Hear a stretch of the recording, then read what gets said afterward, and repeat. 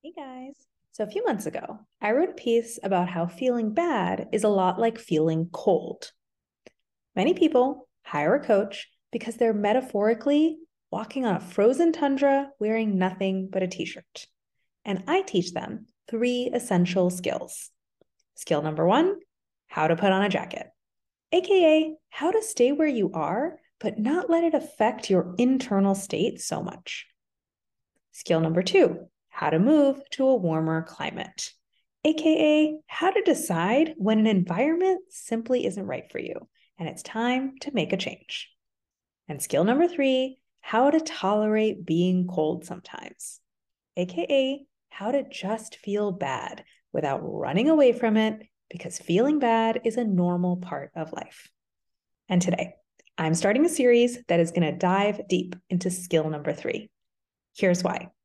Changing your thoughts, which is skill number one, and changing your circumstances, which is skill number two, are super fun. They're all about taking charge, making changes, and feeling better. But there will be times when you simply don't have the capacity to do one or two. There will be times when your emotions flare up so big that they seem to block out everything. Your brain goes offline, your perspective shrinks, you forget everything you ever learned, and you have no bandwidth for anything. And in those moments, you need skill number three. You need to take your focus off your external environment and put the focus on what's currently happening inside of you.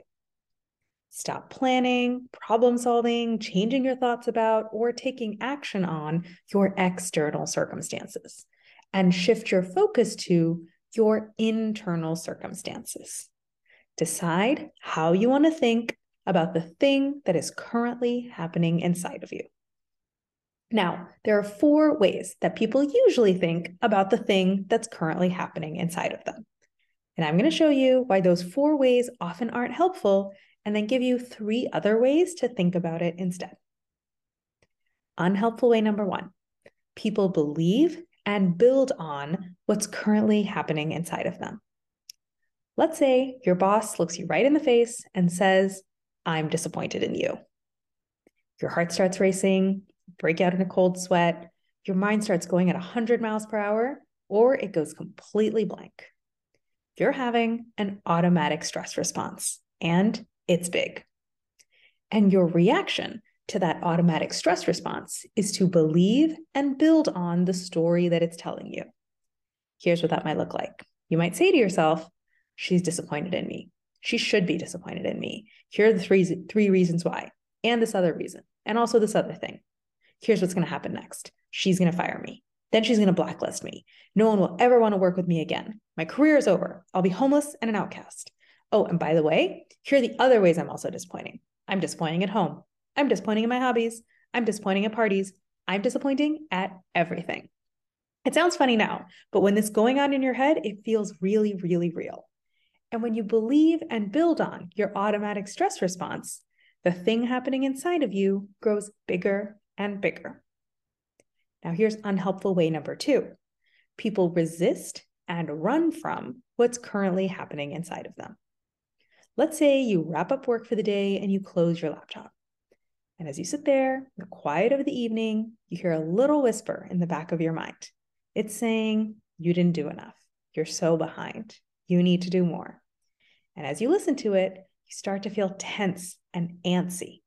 That soundtrack, which was drowned out by other things all day long, comes loudly into the foreground. And you're like, "Nope, this is too uncomfortable." And so you run. Turn on the TV, grab a drink, eat something sugary, you open Instagram, you might even open your laptop again and knock out a few more emails. Anything to block out that noise. But holding that feeling down is just like holding a beach ball underwater. The harder you push against it, the harder it pushes back against you. So when you slam the lid on that feeling and try to run away from it, the thing happening inside you grows bigger and bigger. Now, here's unhelpful way number three. People invalidate what's currently happening inside of them. Let's say you're reading over an email that you just wrote, and you start asking yourself, Is that too many exclamation points? Should I say hi name or just hey? Is it clear? Is it too long? Are they going to be mad at me when they read this? And you sit there worrying about the email, and then you tell yourself, this shouldn't be stressing me out so much. People have bigger problems than this. I'm overreacting. But telling yourself that you're overreacting doesn't solve the stress that you have about the email. All it does is add a new layer of stress on top of it. You're worried about the email, and you feel bad about being worried about the email. So now you have two problems instead of one. And the thing happening inside you grows bigger and bigger. Finally, unhelpful way number 4. People pathologize what's currently happening inside of them. And by pathologize, I just mean see it as a disease or as something that's wrong with you.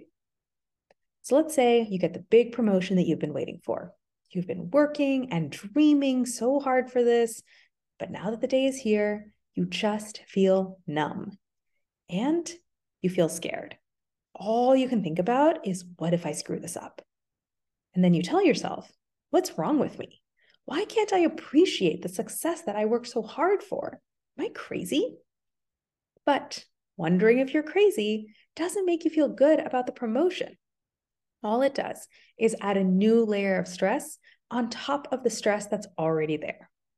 You're numb and you're scared and you're worried that something is wrong with you. So once again, you now have two problems instead of one. And the thing happening inside of you grows bigger and bigger. By now, you can probably see the common theme. An automatic stress response happens in your brain and in your body. A thing starts happening automatically inside of you. And when you react to the thing happening inside of you in one of these 4 ways, that thing gets bigger. All 4 of these reactions add more fuel to a fire that you wish wasn't even burning in the first place. So how are you supposed to react? What else could you possibly think about these uncomfortable feelings and sensations and soundtracks happening inside you? Don't worry, it's not a mystery, because the fact is, you already know how to do this. I'm going to show you how over the next few days in a 3-part masterclass. Part 1, if you can get your legs waxed, you can manage your stress. Part 2, if you can eat Thanksgiving dinner, you can manage your stress. And part 3, if you can give a toddler a hug, you can manage your stress.